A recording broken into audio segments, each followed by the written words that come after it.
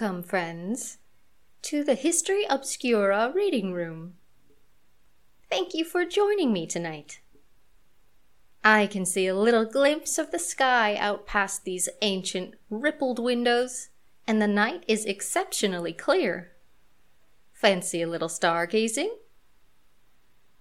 Once upon a time, with homemade electronic equipment, two young Italians kept tabs on Russian satellites and made some startling discoveries. According to their research, they claimed an eerie possibility that a long-dead Russian astronaut was hurtling silently through space at thousands of miles an hour, the victim of a Soviet space shot that went wrong. His body perfectly preserved by intense cold, he may be a lonely wanderer in space for centuries to come. Evidence that such a macabre voyager may exist came from an exciting new band of hobbyists, amateur space watchers. Like the early ham radio operators, these talented enthusiasts built their own equipment, often creating for $100 out of such cast-off junk as chicken wire, used pipe, second-hand radios, instruments that would cost a government hundreds of thousands. Their eavesdropping on astronauts and their satellite tracking achievements were impressive even to professionals. Of the many amateur tracking stations scattered over Earth during the early stages of the space race, one of the most striking and complete was located in the peaceful little village of San Maurizio Canavese, 12 miles outside Turin, Italy. Although much of the equipment was either homemade or dated back to World War II, it looked thoroughly efficient. Inexpensive kitchen clocks on the wall gave Greenwich Mean Time, local time in Moscow, Cape Kennedy, and Turin. Operators wore white lab coats. The tracking console faithfully copied the one at Cape Kennedy in the United States, ingeniously modeled after photographs and scaled down to 1/5 size. The builders of this remarkable station were two brothers, Achille and Gian Battista Giudico Cordiglia. They got interested in radio as a hobby in 1949 while living at Erba near Lake Como. Achille was 16, Gian only 10. When they tried to wheedle funds from their physician father to build a shortwave station, he reacted as most fathers would, saying, "Don't waste time when you should be studying." They had better luck with their mother.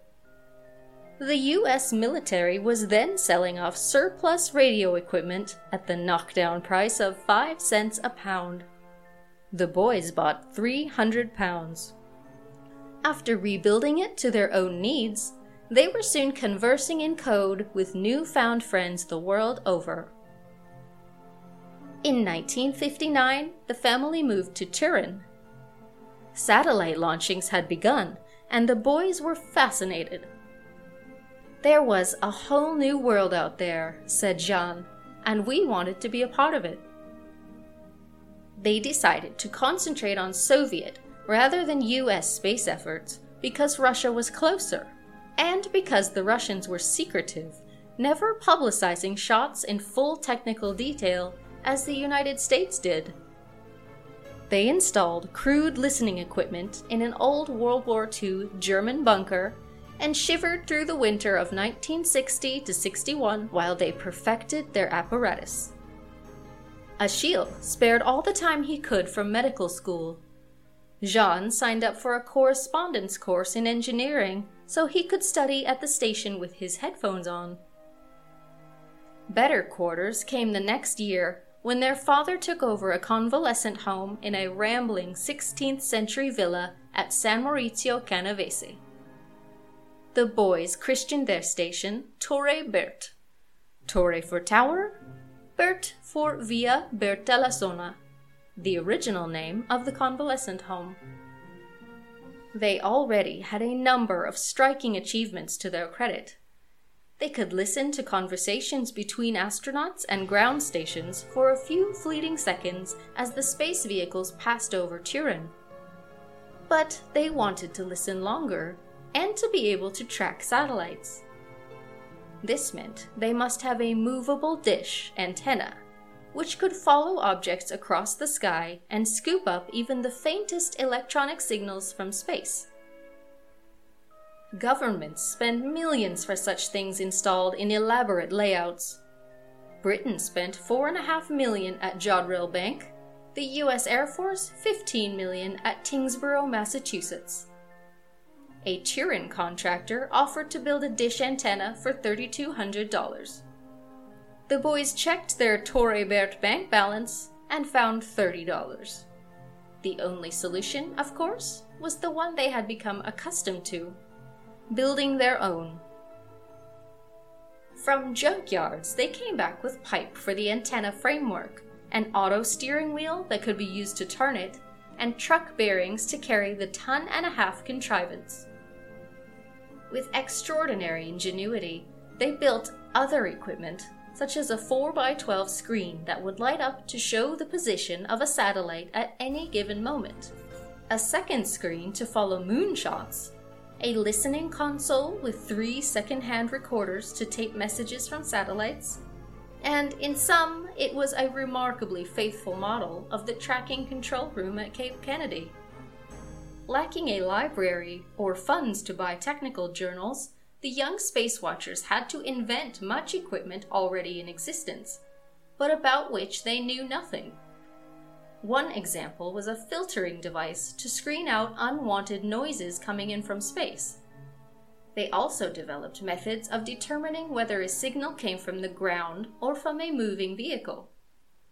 But one of their biggest achievements, which required superb detective work, was determining the frequencies of at least 6 Russian tracking stations. As their station grew in complexity, it became clear to Jean and Achille that help would be needed for its operation. 15 space enthusiasts, mostly in their early 20s, were recruited. The boys' sister, Maria Teresa, got one of the most difficult assignments. She was to learn Russian so that she could translate messages from manned Soviet flights. She became fluent in the language. Next, the boys wanted to organize electronic coverage of the entire Earth. Jean's fiancée, Laura Furbato, was given the job of enlisting other amateur space watchers scattered around the world, from Tahiti in the Pacific, to Angola in Africa, to Argentina in South America. Thus, the 17-station Zeus Amateur Network was born, hooked together by shortwave radio. When the operators of the little Italian station discovered that the Russians were going through a pre-launch rehearsal, they alerted the other Zeus stations so that they could be ready to start tracking when the time came. Normally on a 12-hour schedule, Torre Bert would go on a 24-hour alert when Soviet ground stations became active. Every team member had their assigned post. 2 people monitored voices and signals and made tape recordings, 2 worked the dish antenna, and one of the most talented members of the team, a math wizard, operated a hand-cranked calculating machine to figure speed and orbital path. The team's accuracy was such that they were able to predict, 12 hours in advance, that Russia's Lunik 4 spacecraft would miss the moon by 5,000 miles. The actual miss was calculated at 5,281 miles. Most famously, perhaps, Torre Bert plucked some remarkable messages from space. On November 28, 1960, there was a cryptic message: SOS to the entire world. It came from a moving space vehicle and was repeated 3 times. Amateurs in Texas and Germany picked up the same message. 3 days later, Russia admitted a launch which had ended in failure, but did not mention a man aboard.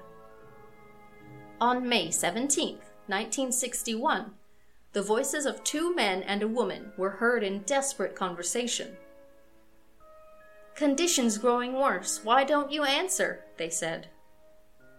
"We're going slower. The world will never know about us."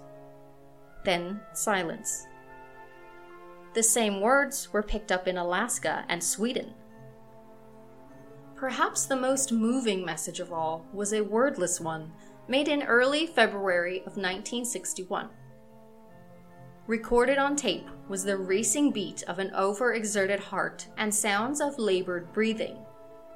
The Giudica Cordiglia brothers took the tapes to famed heart surgeon Dr. A.M. Dogliati. His verdict was, "This is the heart of a dying man." The brothers were firmly convinced that the Russians spent freely of human life to achieve their space successes. Accumulated evidence indicates that there may have been at least 10 deaths.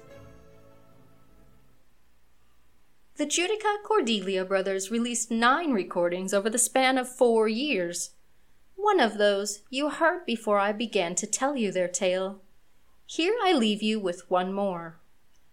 May it echo in your mind every time you look up at the night sky. Good night.